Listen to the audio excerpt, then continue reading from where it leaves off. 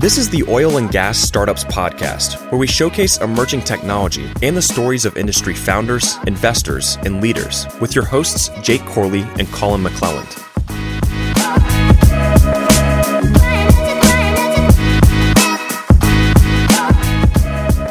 What's up, Wildcatter Nation?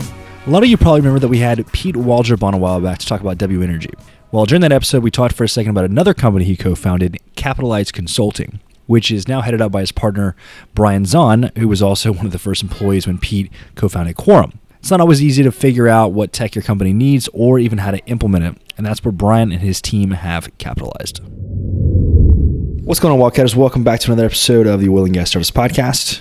We've got Brian Zahn here today. What's going on, man?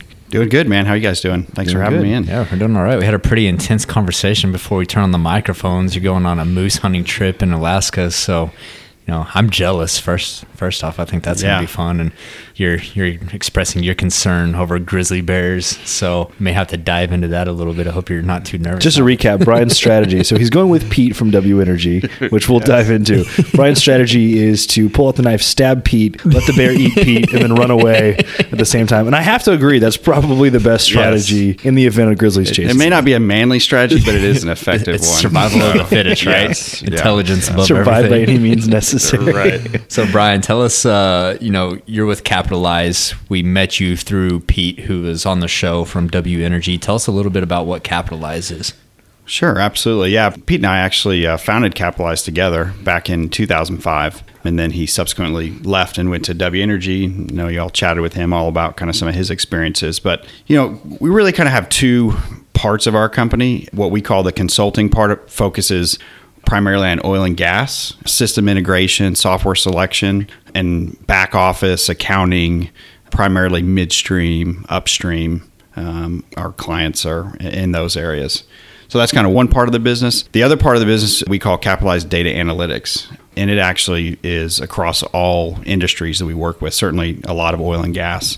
But in that practice, we're working with, data analytic technology, things like Alteryx and Tableau and Cognos and, Power BI and a bunch of different technologies to RPA is another one that's really big right now. So, that's more of that focus of that business. And one of the reasons, there's several reasons why I got into that business, but one of the things that I wanted to do is diversify, capitalize outside of just oil and gas. So certainly we have a lot of people based in Houston and we love the oil and gas industry. But as we all know, as we've seen this year and 2015 and 2008 and 2001, right, we go through these ups and downs. And so really wanting to diversify to other industries to really help us during those downturns to have other areas that may not be as impacted. So it's been a really, really good strategy for us in accomplishing that. So let me jog my memory a little bit from when Pete was on here. Pete came from the consulting world and then spun off. I think he was doing the software integrations and everything. Was it at Accenture or was it? Yeah, Accenture? exactly.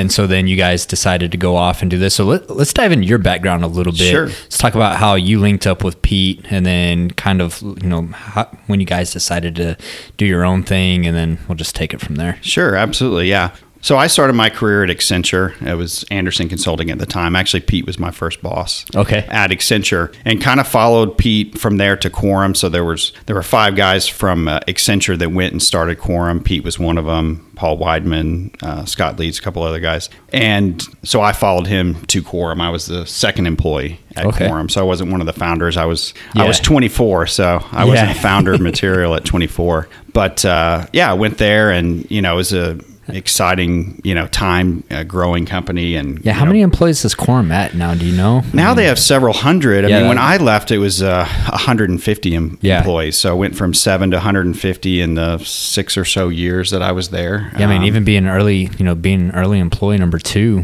at a company that's that big now. I mean, that's pretty impressive. Yeah. It was a great learning experience for me, and it was.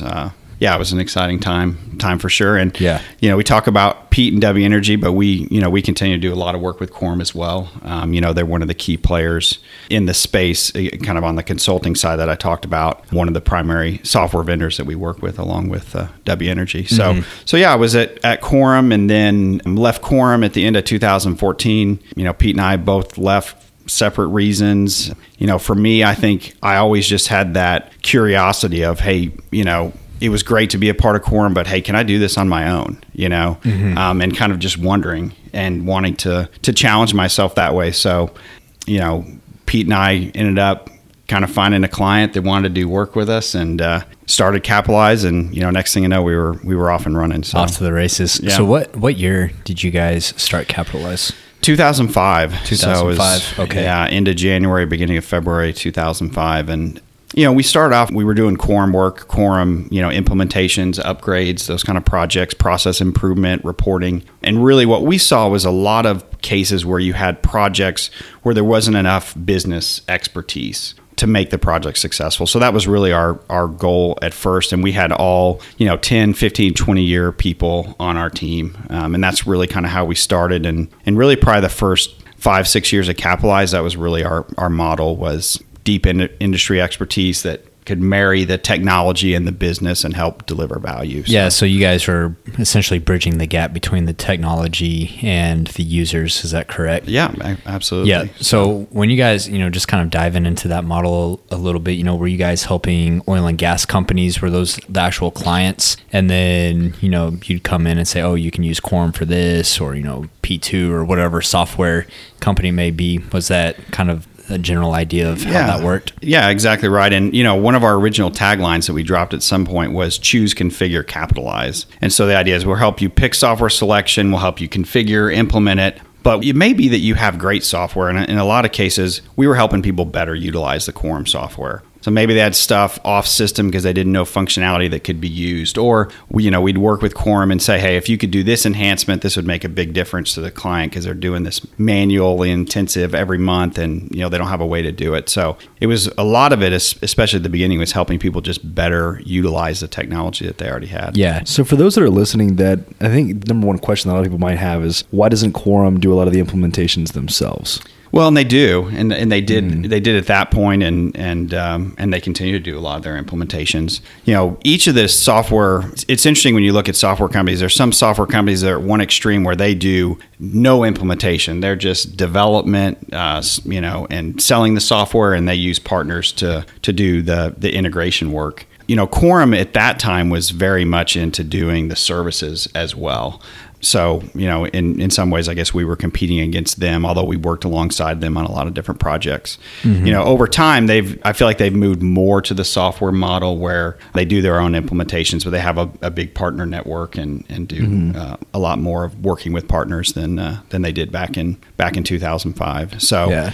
But a lot of what we were helping with too was, and again, I didn't feel at the time it was really that competitive Quorum because we were helping with business expertise, right? So I really felt like we were working for the client. We were part of the client team because you think about companies don't staff for projects. They don't staff to just have people sitting around and now you do a software implementation and all these people are free, right? Mm-hmm. They've got to do their regular job. Accountants got to close the books and do all those kind of things. So we really tried to always kind of embed ourselves as part of the client team and help them with some of the things that they needed to be doing in order to make the project successful, and less so taking away from the things that the vendors had to do. Yeah. Are there also like some trust aspects to it? Like if I was an EMP, if I had Quorum come in and do the services, I'd be like, oh, these guys are just trying to, nickel and dime me and charge me for everything, upsell me on everything. Is there like some type of, is there kind of like a third party trust element to it as well, where they're like, hey, we can get Capitalized and these guys are going to do what's best for us? Yeah, I think absolutely. And I've met clients who have the opinion that they want to use a third party for every project that they do for that reason, right?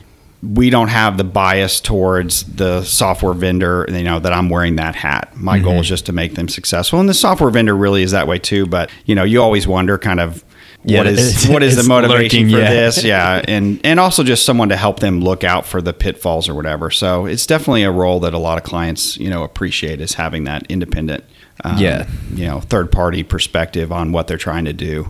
Yeah. I've got a lot of questions for you, and I don't want to jump around the story here, but let's talk about scaling a consulting company, because when I quit my job in 2018, I ran out of money a lot faster than I thought I was and ended up starting consulting some technology companies. And I thought a lot about the business model, and a consulting company is a hard company to scale because, it's just a service-based company, right? So you're trading time for money.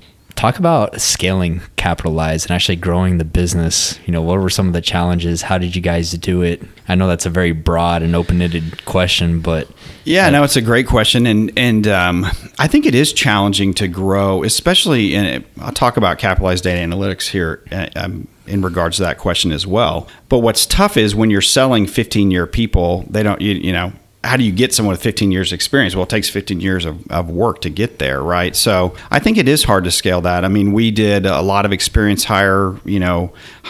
We used, utilize your network and looking for people to come on. But I think it is a tough business to scale like at a significant level. Like, can you grow 25, 30%? Yeah. Can you grow 500% a year? I don't know. It's tough to bring in that kind of expertise. Yeah. On the flip side, one of the things that we've really liked about the data analytics practice, in addition to diversifying ourselves in other industries, is we can hire straight out of college and we can train people and pretty quickly get them up to speed on a lot of the technologies that we work with, right? So it's easier to me to scale that because you don't need 15 years of Tableau to be able to work in Tableau. You need to be good at Tableau, but college graduates today, they're very tech savvy and, they come up to speed on technology, rather quickly. Yeah, they grew up with technology, right? They can learn anything pretty quickly. Yeah. And we've done the same thing on the consulting side and hired out of college and put them in on oil and gas projects as well. It just takes longer. Right. So they kind of have to shadow at first and then slowly get up to speed because, and I've worked mostly in the oil and gas industry, but it's a very complicated industry. I'm sure people say that about whatever industry you work in, but it takes a lot of time to have expertise in that. Yeah. And I think the other thing I've noticed with oil and gas people is, they want to know that their business and their industry. That's very important to people in the oil and gas space.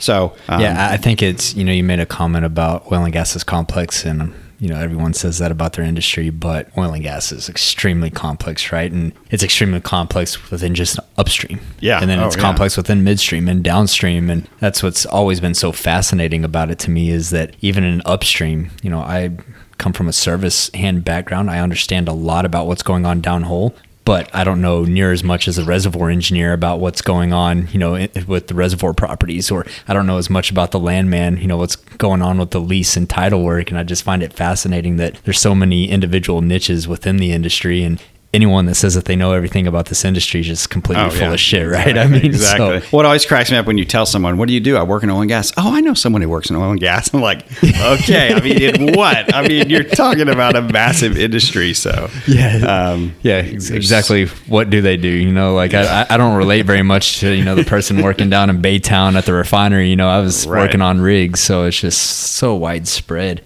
But yeah, I think that's a good point too. And it's always kind of like consulting is like kind of chicken and the egg, right? It's like you need those 15-year guys, but then you need the projects. So did you guys take an approach of, hey, we're going to go, I mean, I don't know if you guys capitalized the business when you started it or if you chased projects first, but did you chase projects first and then bring on client or consultants and team members? Yeah, exactly. So we use the funds from the initial projects to try and grow the company and do it that way. And I think, one of the things that along those lines, I think that's really challenging starting up at a consulting company, especially when you're doing it based on kind of your reputation, your network, and those kind of things is, you're spending all day trying to take care of the client, but at some point that project's going to end. Yeah. Right. So how do you have the next one and how do you time it so that it starts when this one ends? Right. So really, to me, what was challenging about those first couple of years is, I've always don't say no to anyone. Right. If they ask you if you can do something, the answer is yes, because you know what? As soon as you say no, the next time they need something, they're not calling you. They're finding someone else. Right. Which means you're working 2 or 3 projects at once, just trying to finish the one to get another one going so that you can do that plus bring on people. Right. So,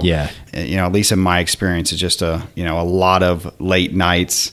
I'd be out of town sitting at the bar eating dinner with my laptop, working on client number 2 after the day ended. But you kind of have to do that to get that momentum going. There's so many weird nuanced problems like that in consulting that you don't think about it until you're actually thinking about how to scale the model. But just like that timing issue, it's like, well, how do you start loading up on, consultants and time that next project, but make sure that there's not so much overlap that your bandwidth is exceeded. So I just find that interesting. Like anyone that's actually like, I know consultants generally get a bad rap from everyone, especially in oil and gas. Like I've never heard anyone like have a good thing to say about McKinsey or BCG or some of these companies. Right. So I find it fascinating when someone's actually built a successful consulting company, because one, it means that you've actually done good work, and then two, I just know it's a tough business to scale. So yeah, I mean, I tell our people all the time, I mean, they are our reputation, right? It only takes one, we're not selling a product that I can just keep selling to other people. We're selling our reputation. So as soon as that is tarnished, your ability to sell new work is very difficult. Yeah. So it means the people that you bring on, you have to be very careful with the people that you bring on, that you have high credibility in them and how they're going to represent you, the kind of work that they're going to do, because you could easily go from several years of success to quickly having that go the other way against you. So absolutely. I'm curious, do you think, and you would know better than we would, do you think that the implementation market will be around much longer, considering a lot of the newer technology is more SaaS-based and like really, really, easy to kind of get up and going? But yeah, that's what I was going to ask. On the other side, you still have like some of these really, really large organizations, and having worked with them, things are so behind that there's always going to be work. And so I'm kind of curious to see what your sentiment is. Yeah, like current environment and moving forward in the future. Yeah, I mean, I think that they're definitely, all vendors are trying to shorten the amount of time it takes to implement and get their products up and running. So I think you have that challenge. But it's back to the business, still a very complex business, and to get things up and running takes time. We do a lot too with asset acquisitions and divestitures, right? So that's a lot of people now have established, ERP systems, but they acquire some wells or they sell some assets, right? And there's a whole series of work associated with that. So I think that's a lot of it. And then I think, again, back to the analytics, people are shifting what they're dealing with. So for a long time, people may have been using spreadsheets to do their accounting, and then they got Quorum or W Energy or whatever. But they're still doing a lot of other things like consolidated reporting, and they still use Excel a lot. And so I think that's part of where the shift is too, is kind of now you're dealing with, okay, you've got the major building block in place, but you still have all these things on the periphery that you have to worry about. Yeah. Especially where people want real-time data and better reporting, better decision-making, all those kind of things. So if it takes someone, if management says, hey, I want a new forecast, and it takes them a week to recompile and pull the data and put it into Excel and match it up and all that kind of stuff, by that time, it's too late to get that data, right? Yep. So I think that's where a lot of the time and effort is being focused on, where we're seeing a lot of work is helping people speed up that process so they can make better decisions, become faster. Become a lot more efficient, make real-time decisions. What are the things, in y'all's experience, what are the things as of probably over the last, let's just say, year or maybe two, what are the things people come to you for the most? Like, what are they asking for? I mean, I think on the consulting side, a lot of it's around acquisitions, integration of the software related to acquisitions. That's probably a lot of the work. On the analytics side, it's really about eliminating manual processes. So, I kind of talked about Excel, but everyone, uses Excel heavily, and Excel's a great tool and there's a lot of things it can do, but people are wanting to be, talk about the office of the future and using technology so that your accountants aren't spending so much time in manual kind of mundane tasks and more in value added, reviewing and analysis and stuff like that. So, that's where I'd say a lot of our work is on the analytics side. Yeah, it's funny. I was on Twitter the other day, and there's a really prominent venture capitalist on there, and he tweeted out something along the lines of, "My mind's blown." He's like, "I just discovered that there are industries making $100 million decisions based on Excel spreadsheets." And so I sent him a message, and I was like, "Hey, man, we've been preaching this message for like 4 years at Digital Wildcatters, and it's what kind of got us excited because there was so much low-hanging fruit in the industry. Pretty much anywhere where you're using a spreadsheet, there's an opportunity to build software around that to replace it." And so I was talking to him about that, and I was like, oil and gas. Energy's full of it. And I'm sure if oil and gas is that way, I mean, this dealing with some other industries on the data and analytics side, I'm sure that a lot of other industries are the same way. And, maybe we can actually dive into that here in a little bit when we talk about those other industries. But I think like when you talk to these people in Silicon Valley, they just have no clue that things still operate this way. We've told the Suzy spreadsheet story to people who've listened for a long time. Told that a bunch of times, but we were meeting with a super major about doing an implementation on some software, and this was like 4 years ago, probably ish. And so their one entire business unit of this super major was running all of their production data out of Suzy's spreadsheet. Yeah, he's it's just some lady named Suzy. Of dollars were flowing through the spreadsheet every day. And Suzy didn't even work at the company anymore. This is just a spreadsheet that has just been passed down from generations to generations. And so it's absolutely mind-blowing. So I have a next question. 2 parts. What do you see as some of the biggest opportunities for E&Ps to improve efficiency given the current market that we're in? Well, I mean, again, our focus is more on the back office. So I'd probably kind of go back to, the manual processes. I mean, and one of the things that we've seen in each of the downturns, and there's positive to the downturns, is people look at what things can I do to be more efficient, to reduce costs, et cetera. So I think that's a big part. Another area when you talk about spreadsheets is the financial planning. So, in my experience, company after company is doing all of their budgeting and forecasting in Excel as well. And again, very manual intensive processes. So we're working with some vendors like Adaptive Insights that have a web-based financial planning that does a lot of the modeling that you would get out of Excel, but does it in a technology where it's stored in a database, and you can do version comparison, and you can one of the other challenges with Excel, right, is how do you have multiple people update the same Excel workbook? I mean, Excel isn't designed to do that. Yeah. Right. So how do you distribute some of these activities? If you think about a budgeting process, HR is involved and marketing is involved for pricing and production, and what drilling are you going to be doing? There's all these different groups that are involved. And typically right now it's someone in the FP&A group who's doing all that in Excel and having to put that together. Technologies like that allow you to spread that out and have everyone in the organization manage their pieces of the process. So that's one of the big areas that we see a lot of growth in, and we're spending a lot of time. Do you see any other opportunity? I think that was a great example. Do you see any other opportunities like that for there's just a huge gap, and you're seeing over and over and over again that some kind of technology needs to be built, that we need some kind of entrepreneurs to come together and build something along those lines? I mean, another one of the tools that we're using quite a bit is a tool called Alteryx. And it's marketed as self-service analytics, but it basically allows you to build these repeatable workflows to take these intensive manual processes where you're pulling data together and turn into a workflow that then you can schedule and run on a regular basis. So, in that case, I mean, we're seeing a ton of work with that particular technology, and it is, helping do that and help not just one time, but having, every month I do this same process and building that workflow and automating it and saving time by doing that. So, do you see E&Ps or OFS companies talking about machine learning or AI or anything? Because that was all the buzz, particularly with, you go to like the Rice Alliance Energy Tech Forum a few years ago, and not just in energy, but really as in startups as a whole. Those were the buzzwords that were being thrown around. But, the biggest issue that I've seen is that we have a data management issue and a data quality issue first and foremost. And if you have terrible data sets, how do you intend to have any kind of machine learning or AI? With the exception being if you have something where you're capturing the data from the point of inception through sensors or something, then you can have something for that little subset. But anything for the back office, I mean, are you seeing any hype around that? What is your sentiment towards all of that? Yeah, I mean, I think that the quality of data is one of the biggest challenges, right? So I think, again, a tool like Alteryx can help with that, help you cleanse your data to make it useful.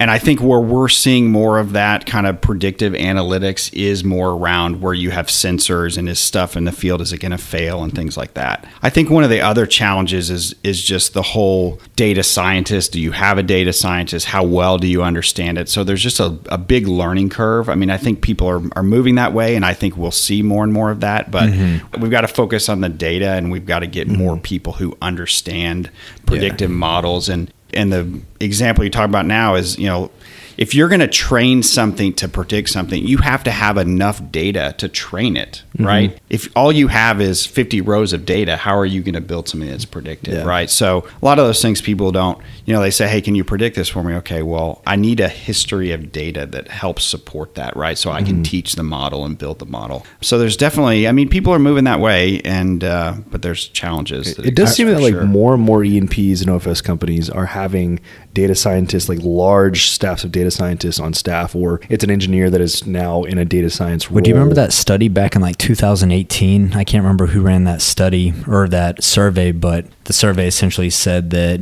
something like 90% of E&Ps would be more willing to look at new software and machine learning, these concepts, if they had the people on staff to help interpret that data. It was just a staffing issue.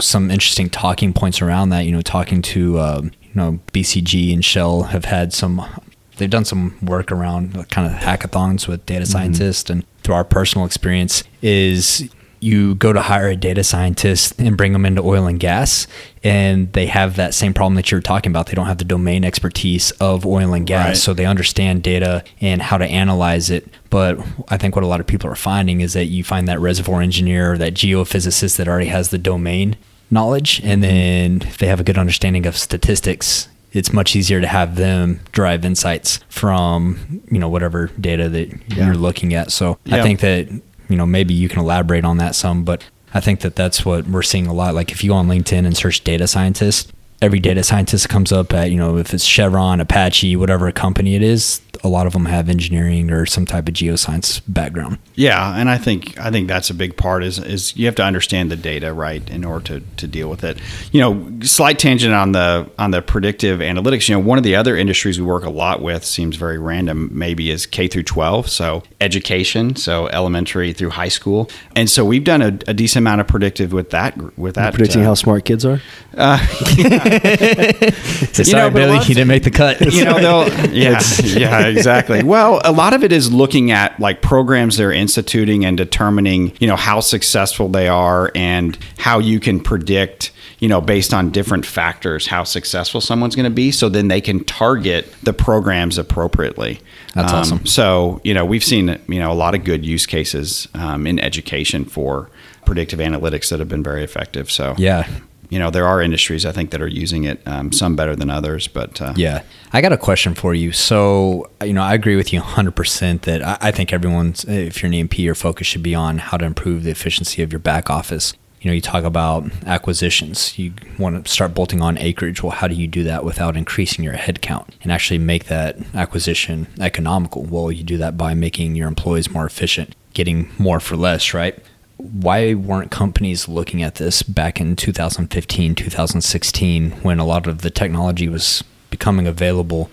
I have a video that was famous from that time frame where I kind of went on a tangent about how oil and gas companies had to adopt new software. They had to evolve or die, and it was a pretty hot take at the time. I got a lot of flack for it. Why weren't companies focusing on that back in the downturn of 2014 to 16 time frame? Yeah, it's a good question. I think that a lot of organizations don't have that kind of focus of kind of continual improvement and looking for those things. They seem to be more, just kind of stuck in their ways. And I think a lot of that depends on the IT organization. There's IT organizations and companies that think their job is just to be the security guard and make sure that no one messes up and no one, and there are certainly important things, right? The servers got to be up and running, and confidential data is important, and securing our data, and all those things are very important. I'm not saying that they're not, right? But a lot of them aren't as focused on looking for ways that we provide additional technologies and services to, within our company, right? And having that kind of mindset. I've gone into companies where I've rattled off a handful of some like the technologies we've talked about, and they're like, I've never heard of any of those. Yeah. Right. So, it's very common. Same thing for us. We talk about technologies and startups, and people are like, we wouldn't have a podcast and a show, right? If it was the case that everyone knew everyone. And it's interesting when you bring up the the IT component, because like when I think of IT, I think more, cybersecurity, support, those types of things. I think that should be completely separate from innovation and new technology adoption. I wouldn't necessarily think that that'd be the group that would implement those things, but it seems like that's how a lot of the EMPs run. Yeah, it's just how they're structured, right? So, I mean, I've had clients who said, I can't demo to the business without IT approving that I can demo it. Why is that? I get it if they can't buy it, but even if they can't buy it, IT's role should be, we don't want to have redundant systems, and we don't want to pick a system that, is not viable or whatever the things they want to check, right? But their job should be trying to figure out how to add value to the business. Or the business ought to have a different group. But to me, too often, they're more just that gatekeeper. And so they're not even, looking for those ways. So, it's frustrating, I guess, to me as a consultant. I think of myself, I'm in the service business, right? So when I look at those organizations, your job is to service the business. Why is IT here? Why are you here but to create, service? On the flip side, I have frustrations with a lot of the business groups who don't stand up to IT and say, hey, this is what your role is and this is what our role is, and together this is how we're going to get there, right? So I don't want to try and just put it on the IT organization, right? But I mean, the business needs to have that same mentality, and hey, we're a partnership, but we got to figure this out together. Yeah. You need to be moving together in the same direction. Right, exactly. So,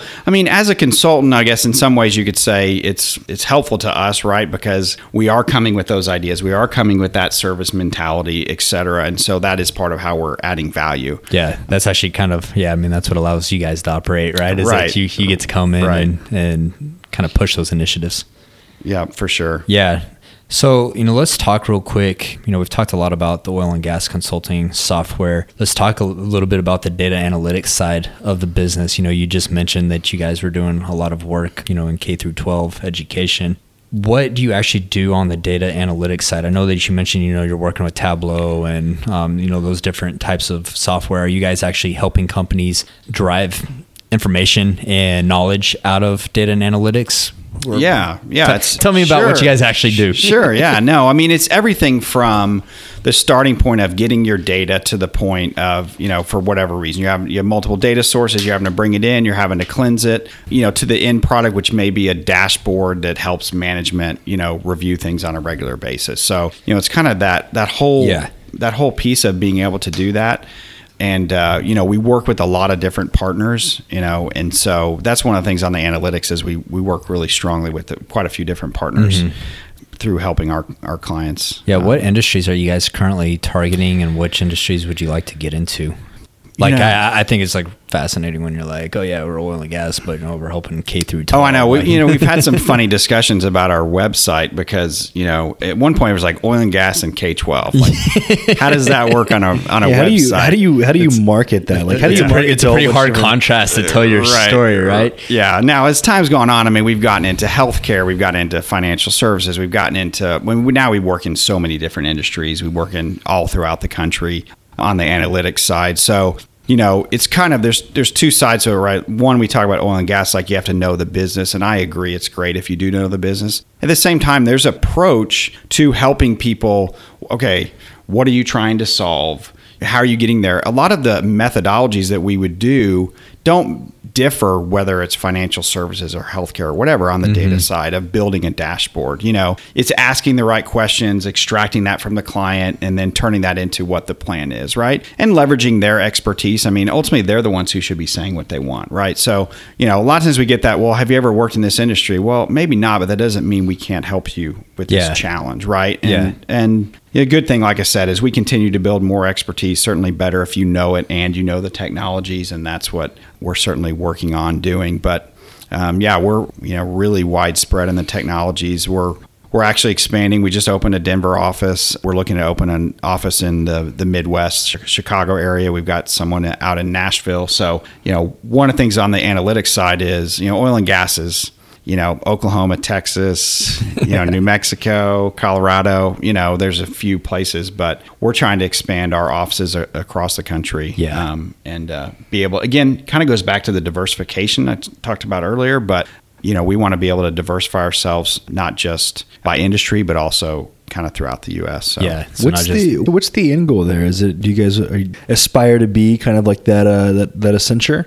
I don't think that that's necessarily an aspiration. I mean, Accenture is a massive company. Yeah, it is. But I mean, what we've said is an interim goal is 100 employees. So we're at 50 right now. So Our goal, is to get to 100 employees. Yeah. And then from there, we'll come up with our next goal. Yeah. So, we've looked at different ways of getting there between using different partners, being in other industries, being in different parts of the country. And so that's kind of what we're focused on right now. As soon as we get that, then we'll come up with another big goal and maybe enough of those get us to Accenture. I thought it was funny how Brian brought up the issue of their website when talking about, you had oil and gas and K-12, because we've actually had a really similar issue where we have a friend and she's doing a podcast over femtech. And so it may be like women's sports bra technology. And we're like, man, it'd be cool to start getting into other technology content. But how do you make the jump? We go from oil and gas content and then you go on our website and we got femtech podcast that's talking about women's sports bras. And so I could see that you guys had a lot of discussions around the website. Yeah. Like, how do we actually position ourselves in messaging? Right. Yeah. Like I said, luckily we've kind of worked through it by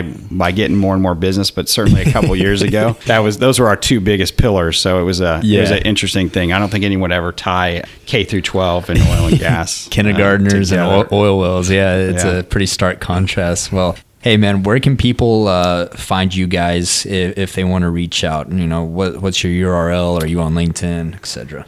Yeah, we're on all the above, but capitalizeconsulting.com is our website, and would love to talk to clients about how we can help them accomplish their goals and use technology to improve the way they run their business. Yeah, well, this podcast will be going out in a few weeks. By the time it goes out, I hope you're coming back to Texas with a big 800-pound moose from Alaska. I want to claim, if you have any extra meat, I want first dibs on it. We'll let you know. Yeah, I'm just hoping to escape the bear attacks. Hey man, I hope that's the case too. Get some cooler weather. Get out of the Houston heat. So, well, hey man, appreciate you coming on the show today. Yeah, thanks for having me. Appreciate it. All right, guys. If you enjoyed this episode, please take 2 seconds, share with all your friends, family, all your colleagues. Leave a rating and review. We haven't got any of those recently. We've had a few, not quite as many. So please take 2 seconds to do that. I think there's a link in the show notes below, ratethispodcast.com/digitalwildcatters. We love you guys. We'll catch you on the next episode.